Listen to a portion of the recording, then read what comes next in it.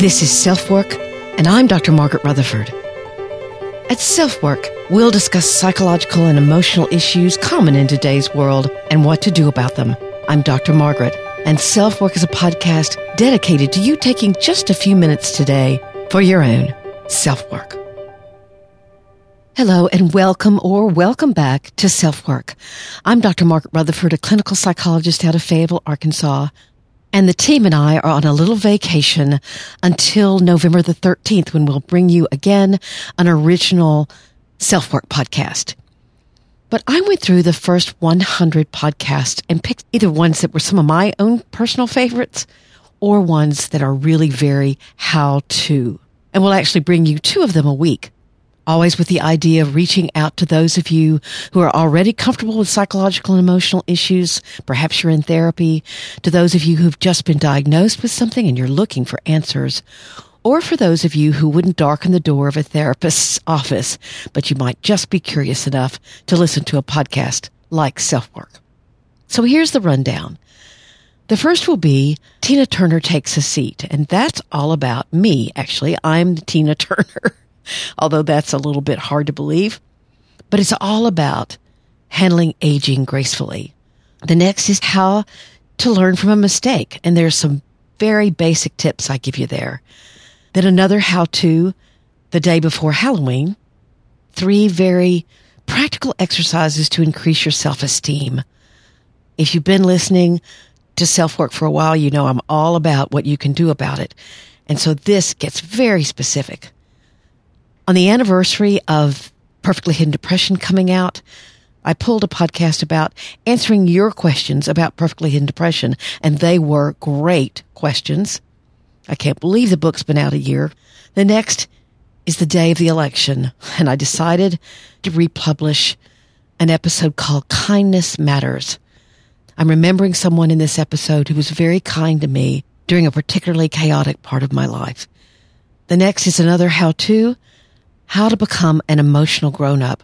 And many of you have told me that this particular episode really applied to you in your life. And then the last is right before we come back on, all about the victim-savior relationship. A lot of you wanted to know more about that when I recorded the Trauma Bond podcast just a few weeks ago, so I decided to pull it back up for you. So I hope you enjoy listening to these podcasts. Again, we'll be back with fresh shows on November the 13th, but we're having a little bit of rest and vacay, as they say. But before I sign off, I would like you to hear this offer from BetterHelp, a sponsor of the Self-Work podcast and who I'm delighted to have on board. They've got a special offer for you. When I was approached by BetterHelp now several months ago, COVID hadn't emerged, and I'd maybe conducted a handful of telehealth sessions, mostly when someone was sick and couldn't make it into the office. Now, 5 months later, I'm even more of a believer in telehealth. It took some getting used to, but actually, clients sometimes seem more relaxed. It fits better into their schedule. And although many have told me they miss seeing me in person, it's still been a very fulfilling relationship. I've even started new patients, and they've told me they had positive experiences, so we've never actually met in person. BetterHelp is rated the #1 online therapy service that's available to you wherever you live. Confidential and highly personalized, it's much less expensive than normal talk therapy. You can text, have video chats, or just talk on the phone. You outline what you're looking for, and BetterHelp suggests several therapist options for you. If you don't seem to find a way to connect with one, they'll ask you more about what you're looking for and then suggest others. I, of course, tried it out before I was going to recommend it to you, and the 2 therapists I had sessions with listened well and made great suggestions for me, and ones that actually I might make myself. I talked about my own panic disorder and a very scary situation I'd been through, and they were caring and thoughtful. And I was amazed at how easy it was to get in touch with them to make time changes, for example. Although BetterHelp can't be there in emergencies, nor could any online provider, they have all kinds of information about what you can do in that special circumstance. And today, BetterHelp has a great savings offer for you. If you use the link trybetterhelp.com/selfwork, again, that's trybetterhelp, HELP.com/selfwork. You can enjoy a 10% discount on your first month of sessions. After 5 months of seeing how people relate to telehealth, I'd highly recommend it. If SelfWork has helped you, maybe BetterHelp can give you an even more personal experience with therapy.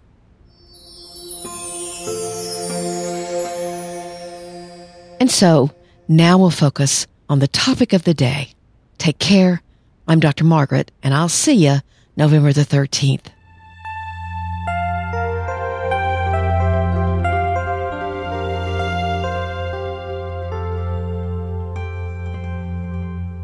Basically, if you search for self-esteem or ways to improve your self-esteem when you're depressed, you're going to find lots and lots of suggestions.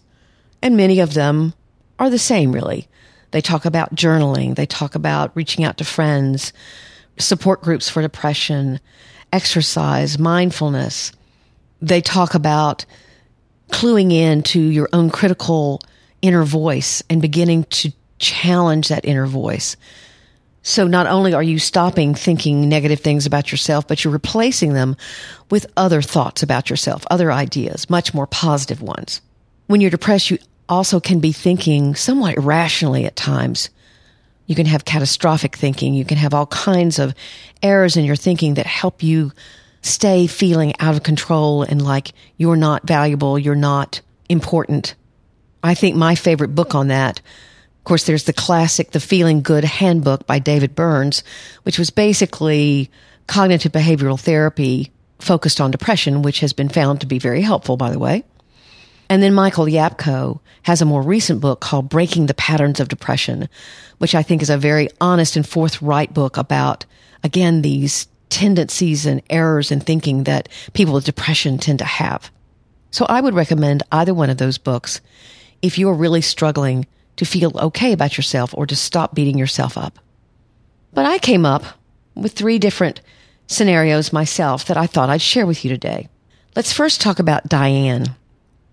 Diane was a patient of mine and was a very successful person in the community. She had done all kinds of things where she was well respected. She came into me because her father was actually arrested for a crime and went to prison. And when that happened, that triggered an incredible response for her of remembering her own childhood trauma, seeing her father almost kill her mother over and over again. And so that was what the initial work was trying to work through the gates reopening with a fervor from these memories that she was having. And she did great work. But she still had this gnawing feeling that what people saw was that little girl who was scared and who was helpless. They didn't see her as someone who was competent. And so she struggled with her own sense of self-esteem. She began, actually at my recommendation, telling trusted people about her father and her past, and that really did help.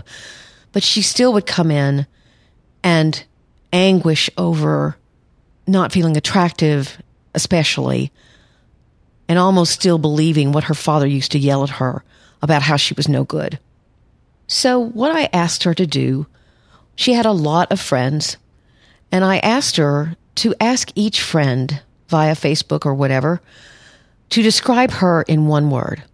Maybe 2, but hopefully 1. If this embarrassed her somehow, she could say that her therapist asked her to do it if she wanted to. But I will never forget the day that she came back in after having done this. And she looked at me and she said, I don't know what made you think about asking me to do this, but it's been life-altering. Because basically the word she got back, I'm not going to say the actual word because this is a small community and I'm not sure who she told, but let's say people said things like heroine, survivor, eagle. She was obviously projecting onto others these negative beliefs she had about herself.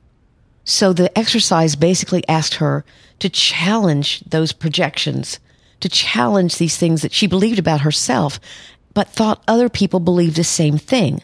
Now, interestingly, you may be saying, well, she asked a bunch of friends. Of course, they're going to say positive things. But she, on her own, had reached out to people that she'd worked with but weren't really close to her. She wanted objective feedback, at least as much as possible. One of the interesting things that Michael Yapko does, the author that I mentioned before, is when people are trying to tell him things that they believe are absolutely true about themselves and they are negative things, certainly depressed things, he'll have them go out to the mall and let's say their belief about themselves is that they've gotten divorced twice and no one would have anything to do with them. And so that question or that belief is embedded in a questionnaire that they pass out to people in the mall and get them to take it. They give them a chocolate bar or something. And so what, of course, they find out is that that's not true. So it's this very choice to challenge the shameful things you may be dealing with in yourself, but other people don't see you that way and other people don't believe that way. So that's the first exercise. You might try it yourself. Then there was Liz.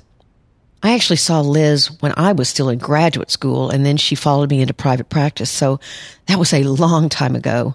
I hope I did Liz no harm. She was really inspiring. She had been the victim of domestic violence for years. And while she was in therapy with me, she left that relationship. I think she went back, actually, the first time. And then she left again, this time for the last time. She got a job. She got her own apartment, all these things that he'd screamed at her that she would never be able to do. She did. But I remember her saying, I just can't forget those things that he said. And as soon as I make a mistake or as soon as I'm disappointed about something in myself, then I hear his words. I hear his screams. Now, we'd done a lot of talking about working through that trauma. We'd already searched through her childhood. We'd already talked a fair amount, in fact, a great amount, about her marriage, why she had tried so hard, why she had stayed so long, what all of that was about. And she'd forgiven herself for so much. She'd really done wonderful work. But as soon as she was triggered by disappointment, by making a mistake, she fell into that abyss once again. So I decided that it would be time to try something practical. So I asked her, okay, when you walk into your apartment at night after you get out of work, what is the first thing that triggers you or that leads you to saying these horrible things about yourself? And she started laughing. She said, oh, I know exactly what it is. I walk in and I flick the light on at the wall and the bulb is out in the ceiling. And I begin saying, I can't believe you haven't changed this light bulb. That's such an easy thing to do. You obviously are the idiot that your husband used to call you, et cetera, et cetera, et cetera. So instead of another discussion of the ins and outs of that, I said, okay, do you have the light bulb? She said, no. I asked, do you have a ladder? She said, my neighbor has one. I said, okay. Tomorrow night after work, I want you to go buy the light bulb. That's it. The next night, I want you to ask your neighbor if you can borrow her ladder. She started smiling at this point. I said, then the next night, or the same night, if your neighbor wants her ladder back, at 7:37 p.m., I want you to crawl up the ladder and change the light bulb. She said, well, why do I have to wait? And I said, because we want to give you lots of time to think about this and realize what you've been doing to yourself about this very simple thing. So sure enough, it was way before texting, by the way, so she didn't text me, but somehow she let me know that she'd gotten the light bulb. And then when she came in for their next session, she was smiling. And she said, you know, there was something about setting a specific time, date, place, talking about the different steps that made me realize that I was using something like that to trigger these horrible negative self-evaluations. And I just wasn't breaking it down into the steps that needed to happen. I wasn't thinking about what I could do about it. I was thinking just about how bad I felt. So I think the key here and what we can learn is that it's important to identify the triggers that can lead to these horrible feelings about yourself, literally beating yourself up. And if you can begin to identify the triggers, then you can break it down and say, wait a minute, what needs to happen for me to not feel that way anymore? So here's number 3, and we'll call her Stephanie. Stephanie had gotten divorced, and it had been her idea. And so she was happy that she had gotten out of the marriage that she was in. But she found herself bored. She found herself going over and over again in her mind whether she'd done the right thing, struggling to reach out to friends because she was sick of talking about the divorce. She was having a struggle getting on with her life, and what she was doing was blaming herself, saying, I wasn't happy with him. I'm not happy without him. What's wrong with me? She was believing that she was stagnant, that her life was like a pond of water that's not even moving, and that she didn't know how to create waves, right? So, again, I go for the practical. I looked at her and said, so every day from now until the time I see you next, I want you to do one small thing that you've either always wanted to do and never have, or that your best friend would tell me that you wouldn't do. Now, these are not huge things. These are things like, I've always wondered what a kumquat tastes like, or I've always wondered what was down that street and I've never been. Small things that are very, very doable. And as far as the thing that you'd never do, for example, I don't like my feet, so I always wear brown shoes. So I would borrow a pair of red sandals from someone and wear the red sandals. You get my drift? Something you never do, not because it's unethical or immoral or whatever, but something that is just difficult for you to do. Well, she came back in and she said, I did the things that you asked me to do. I thought it was stupid, but I did them anyway. And at first I was thinking there would be nothing to say to you except, well, I did the things you asked me to do. But then I went to lunch with someone and I realized that all I was talking about were the 6 or 7 things that I'd done, that I'd experienced. And I realized that I'd had blinders on, that I hadn't seen that if small change can take place, it can lead to a better sense of self because I'm going somewhere. I'm doing something with my life. I'm engaging with life. So you have to address the stagnation of depression. You can make that about you and your own value rather than seeing that all you have to do is begin very slowly and with very small steps to create fresh things in your life, things that you'll look forward to, things that when you tell a friend will make you and them smile. You get to tell them what a kumquat tastes like, for example. I have to tell you one funny thing that happened. I gave this exercise to someone one time, and so she said in the next session, well, I did what you told me to do, and the last part, the part about doing something you never do, I went home and I sat down to write my list of everything that I was going to do that week. And then I stopped myself because that's what I always do. I always write a list. So I decided I had to be spontaneous. And that would be the thing that I really don't like being spontaneous, but that would be the thing I was a little uncomfortable with. And she thought that was hilarious. I thought it was funny too. So sometimes these very practical exercises can be just as helpful as insight or understanding family connections. It's not that that's important. You've heard me talk about it here on SelfWork, but so are these very easy to do exercises that can lend itself to some kind of growth and increased sense of self and self-worth. Again, to remind you, the first is to challenge projections of your own negative self-evaluation. That was the adjective list of people you know. The second is to identify triggers that can cause shame or self-criticism. And then find out what you can do about the triggers. That was the light bulb story. And the third story was about addressing the stagnation of depression and keeping your life fresh so that you feel good about yourself. That was every day do one small thing you've never done but always wanted to do, or that your best friend would say you'd never do. So however you're hammering yourself over the head with self-criticism or disregard for yourself, maybe these exercises will lead you to a better place.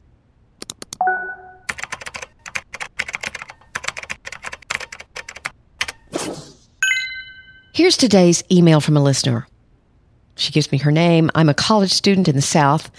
I'm not really sure how to begin this email, but I knew I had to send you something to let you know how much I appreciate your SelfWork podcast and your blogs.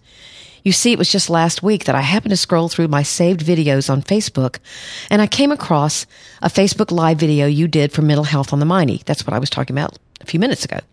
It was on borderline personality disorder. And because of that video, I wanted to hear more from you. This is a little personal, but for months now, I've questioned whether or not I actually have borderline personality disorder. You gave me different information that I've never heard of or found while researching it, and I found myself relating to more things that I care to admit. She says, it's terrifying. Anyway, that Facebook Live video made me seek out your website and your podcast, and I'm honestly hooked, which of course is very pleasing to me. I haven't had the time yet to listen to all of your podcasts, but I have listened to the ones on perfectly hidden depression, and I'm kind of shocked that I also find myself in some of those things as well. I'm not surprised that I have depression, but I am surprised by how relatable I found Robin's story. That was from The Real Voices of Perfectly Hidden Depression, which is episode 57, I think. 57 or 58.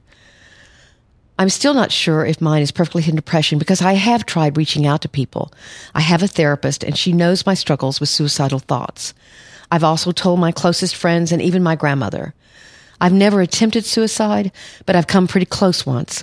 I had the bottle of sleeping pills in my hand, ready to swallow the entire bottle. That night, the only thing that stopped me from taking those pills was a perfectly timed text message from one of my best friends, asking me a question. Could I be there for her? That's all it said, but that simple question saved my life. And then she says, I'm sorry I wrote you a novel, which of course she didn't, and she thanked me some more. I thought her email was very moving. The symptoms of borderline personality disorder are complex and complicated, and I'm sure that many people with borderline do feel like they are putting on a persona, that the terrible emptiness they feel on the inside they cannot show to other people, so they are often trying to hide who they really are. And of course, that is an aspect of perfectly hidden depression. But the two are different. So here's my actual response to her. I so appreciate you reaching out and letting me know. The reason for the questionnaire is to suggest that perfectly hidden depression is on a spectrum, like all other psychological dynamics. Hopefully, your therapist can help guide you through the diagnostic web to see if you actually fit the criteria for borderline personality disorder. You can also have traits and not experience classic borderline symptoms. Of course, if one text kept you from attempting suicide, that's way too close a call to not take very seriously. So I hope you are, and that you're working closely with your therapist. I wanted to feature this email because I want to stress to all of you that what I call a close call is frightening. And if it doesn't frighten you, then there's something wrong. So going in to let a mental health professional try to help you through that is so important. This young woman told me what she's doing with her life now, and it's awesome. So she wouldn't have gotten to do that had that text not come through. It can seem in the moment that things are so despairing, and yet there is a way out. Just to let you know, the National Suicide Prevention Lifeline is 1-800-273-8255. And I just learned a couple of weeks ago that there's a crisis text line in the United States. All you have to do is text CONNECT to 741-741, and someone will text you back. I'll have that information in the show notes as well.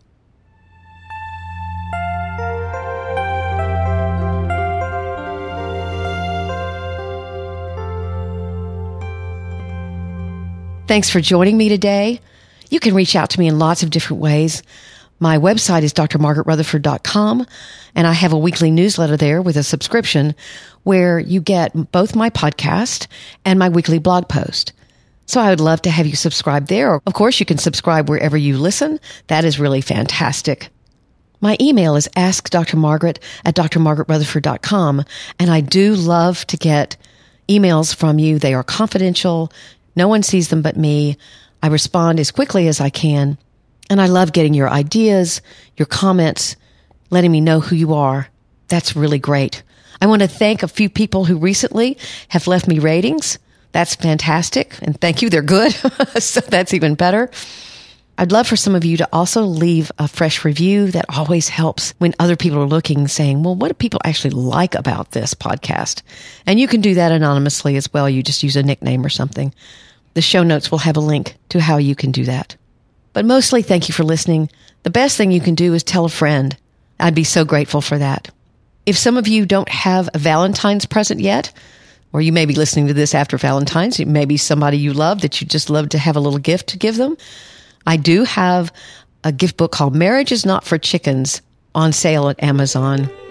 I don't talk about it in every episode, but I thought I would tell you about it now. It's funny, it's poignant. It's based on both my own marriage and what I've seen in many others. So perhaps you can take a look at that. Again, thanks so much for being here. Take very good care. I'm Dr. Margaret, and you've been listening to Self-Work.